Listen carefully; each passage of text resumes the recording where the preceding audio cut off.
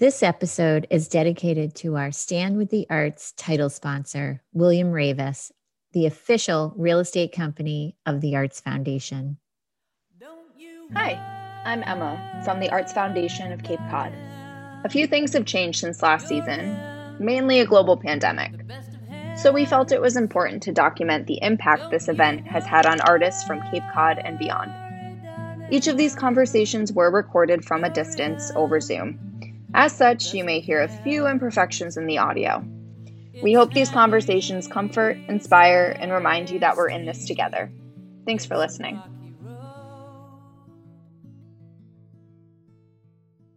Welcome to the Creative Exchange podcast. I'm Amy Davies, the Executive Director of Provincetown Community Television. And I'm Julie Wake, the Executive Director of the Arts Foundation of Cape Cod.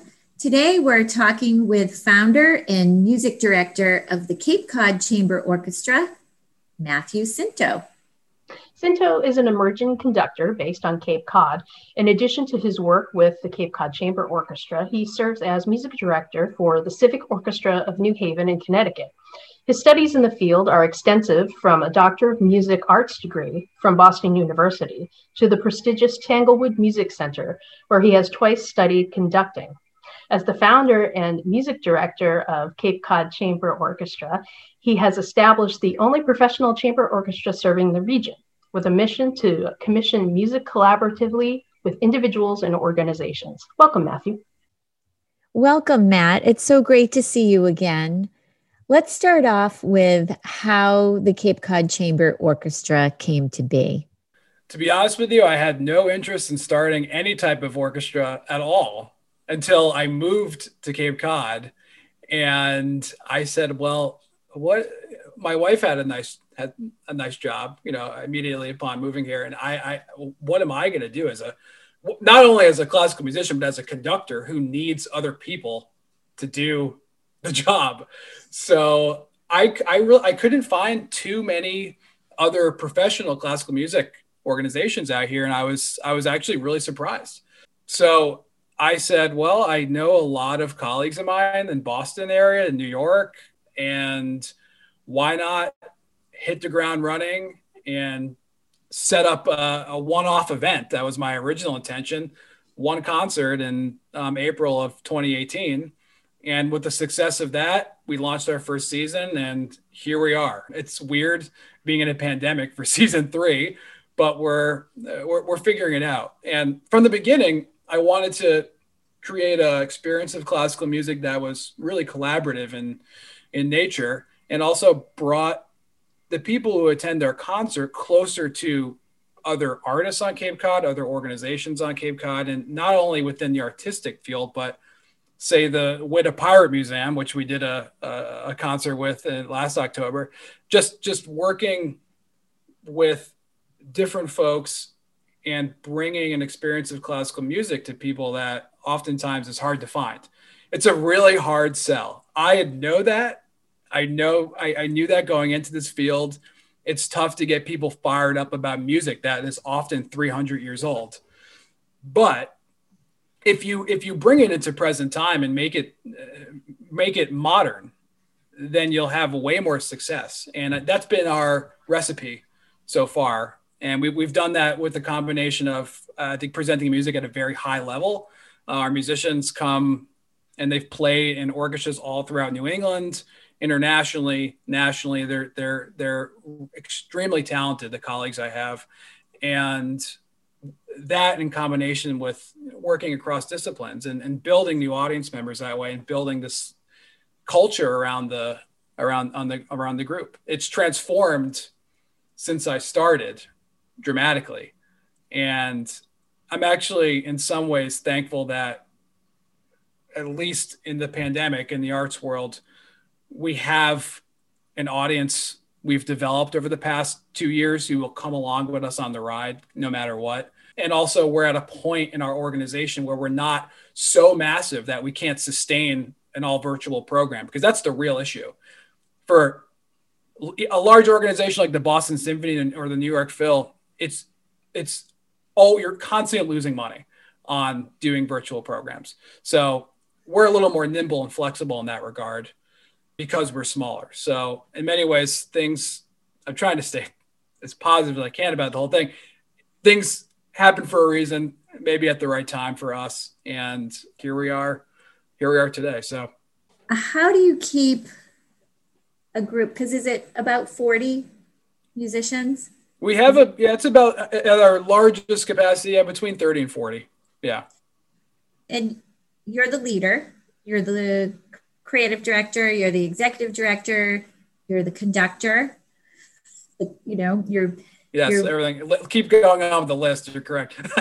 You do everything, I do everything. You raise money. Yep. Social media. That's big. The marketing, the events, the production. So how do you, as a leader and as an artist yourself, connect with your musicians to say, believe in this, like we're going to do this together? How do you create that culture within your organization, your young organization, with these very established musicians to trust you? I think it all goes back to really simple things like being a friend to everyone. I think is highly undervalued. Especially now. I'm fortunate enough that I'm able to do various things online, and my wife has a stable, steady job, and that's not the case for a lot of musicians, especially my friends and colleagues who are a part of the gig economy, which has been completely devastated for the past 8-9 months, whatever it's been. So I try to reach out to them and ask them, how can I help you? And how can I use the organization to raise funds for them specifically to give them some relief? Because there are grant opportunities now in New England for musicians, but they're so difficult. The amount of applications for these relief funds for musicians are endless. So I set out at the beginning of the pandemic to raise money for them and to help cover some of the fees that they would have gotten for our concerts that were canceled. So we were able to, it's a little part, but I think that goes a long way to keep people in the loop with the organization, and also try to provide ways virtually for each of them to participate in the orchestra. I think I built that culture from the beginning, because when we get together and make music, it's always been like a family experience.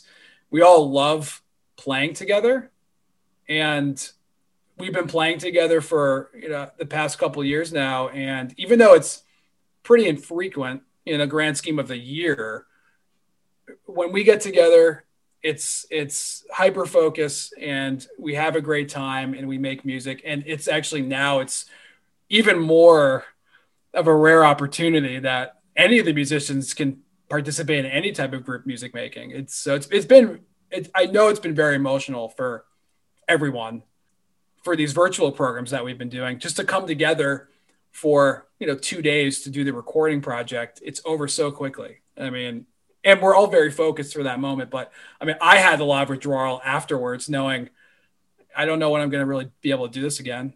It's going to be probably a few months before we can have this opportunity. So it's a palpable feeling in the room with a lot of them. And that's been, I think, driving us artistically, right, for now. And it's shaped who I am as a leader of the orchestra, not only artistically, but I think administratively. I think that's what you're saying is so important when you're working with a team of people, that you're valuing them as people as well as artists. I think that sometimes we forget when we're trying to get things done, and keep going. And so I really appreciate what you're saying about that. And for a conductor, oftentimes we put labels on people, maybe based on the instrument they play. And small little things like that in a rehearsal, to know everyone's name and to say, Mary, as opposed to, hey, oboe player. It honestly makes it's because people identify with their instrument, because you are making music in a way that is going through you and the physical instrument that you're playing, but to address people as individuals in a rehearsal setting goes a long way. I mean, that's something I was always taught and something I've always done.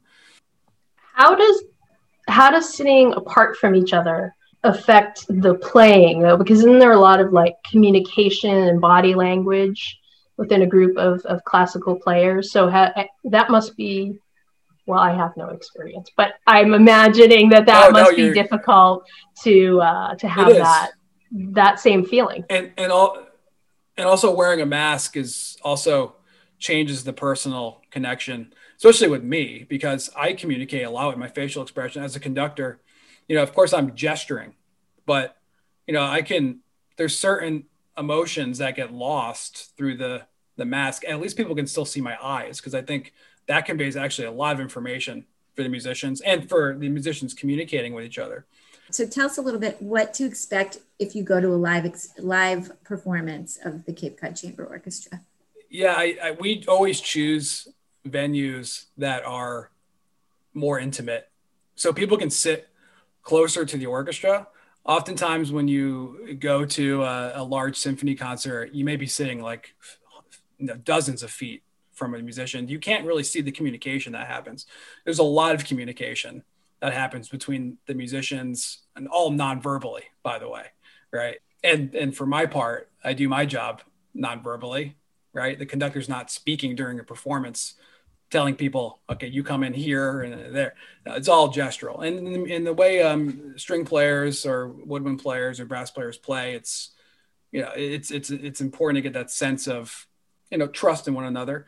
And that's part of our performance. I think when you go to a concert, you get this feeling that everyone is in it together and we take risks together and we are very spontaneous. And I try to be as spontaneous as possible. And what it results in is a really exciting experience of music, especially when you're up close and you really feel the vibrations of that the musicians are creating in the space that you're in. Tell me what you mean by we take a risk together. Well, we have rehearsals, right? And what is the point of rehearsal? I mean, in any field, or not just classical music, is to prepare for a performance. And you could do it two ways. You could rehearse for the concert and play music exactly as you rehearsed it and not take any risks and say, we've planned how we're going to play this. We've practiced the performance. Or you can be super spontaneous and change things in the performance. And it gets everyone, the energy level in the group changes immensely when you start to do that, because, oh, that was different. Okay. Or I do something different. I phrase something differently, or I look something very simple. I look at the cellos in a way that I never did before in order to get them to maybe play out more of whatever they're doing. Those types of things. Because we're recreating music for the most part that's very old. It's not a jazz group in the sense that you're improvising, but I approach it in that same way. So we have the music in front of us, but there's so many decisions that you can make that the composer may or may not have told you about. And that stuff only happens in a live performance. And that kind of goes back to that trust and caring that you're talking about. People aren't going to take risks unless they feel comfortable and safe. Right. And they have to trust me because I'm in the way the guiding them through the music, guiding them through the structure and form of the piece. And if they're not always glued to the tip of my finger, then it becomes difficult to have the influence change, spontaneously in the moment. So yeah, trust is a huge factor. So it's kind of like the punk rock chamber orchestra, is it? Yeah, sure. We need a makeup artist, but yeah, that's the right idea. Yeah.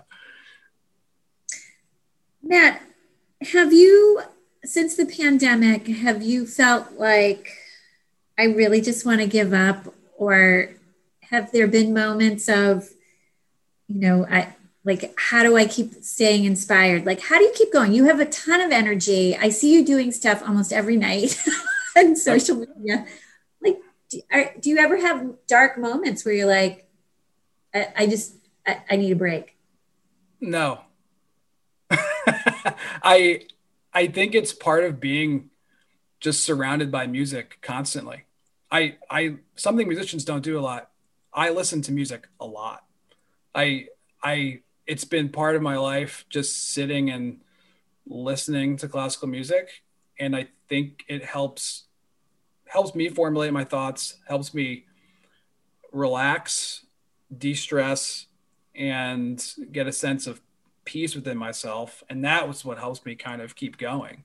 And also, I think it's just sense of urgency for me constantly, that I just need to be working, figuring out, how can we best present this?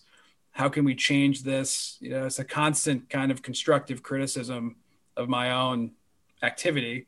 And that's what being a musician is all about. You face rejection 98% of the time, especially as a conductor, because it's a tough life breaking into this field. If you're a violinist, it's hard enough, but imagine you're the one individual in the whole organization. You're not one of 30 violins that has to go audition. So you come to terms with that eventually. And it's just like, I don't think really not too much can stop me, I think at this point. So you assess a situation. It's what I do in a rehearsal. You would assess a situation and you figure out a solution. And that's part of being a conductor. It's part of being a musician. And I've applied that to the chamber orchestra, running the organization right now. And yeah, you gotta be a little crazy.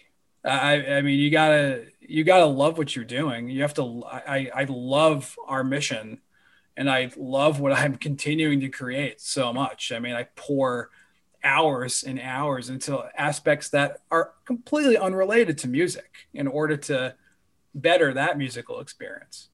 So the pandemic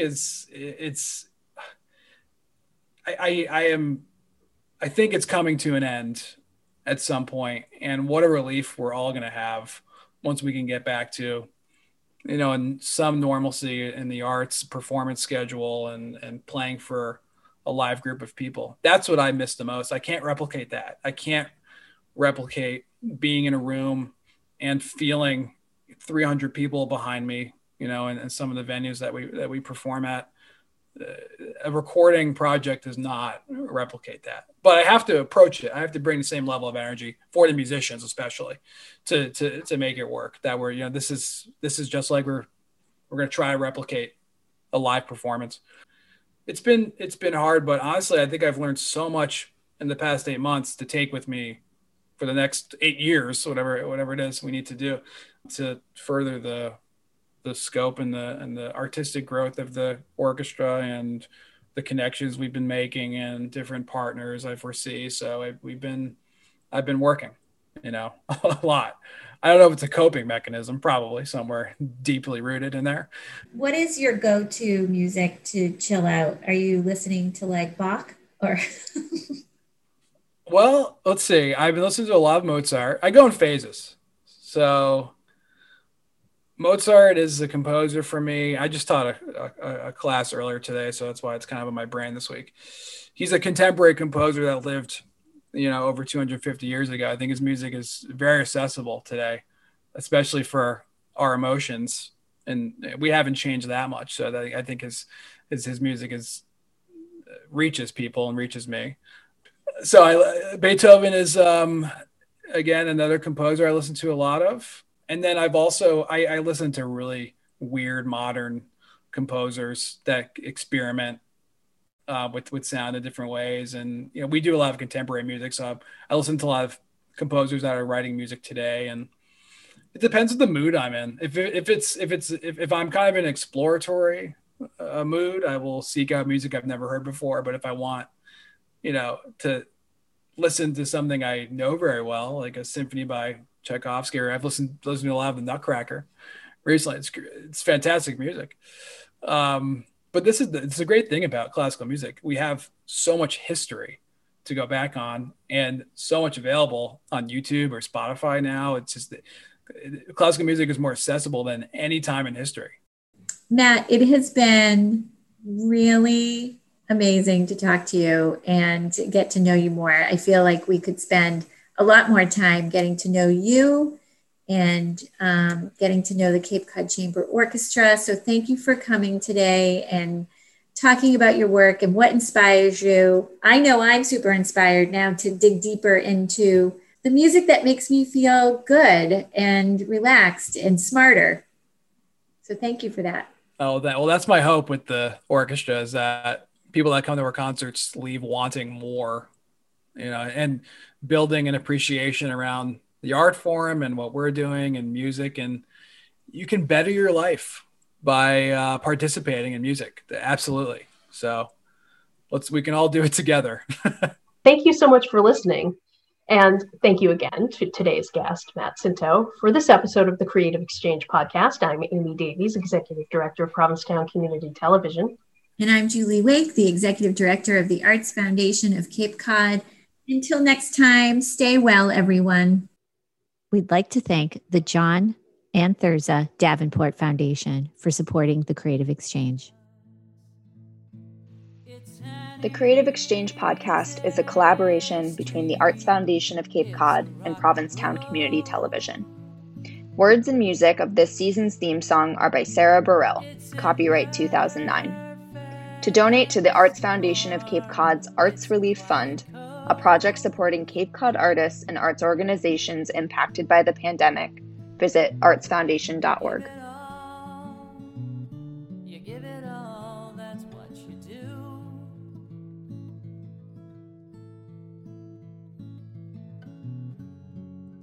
It's all in the follow through.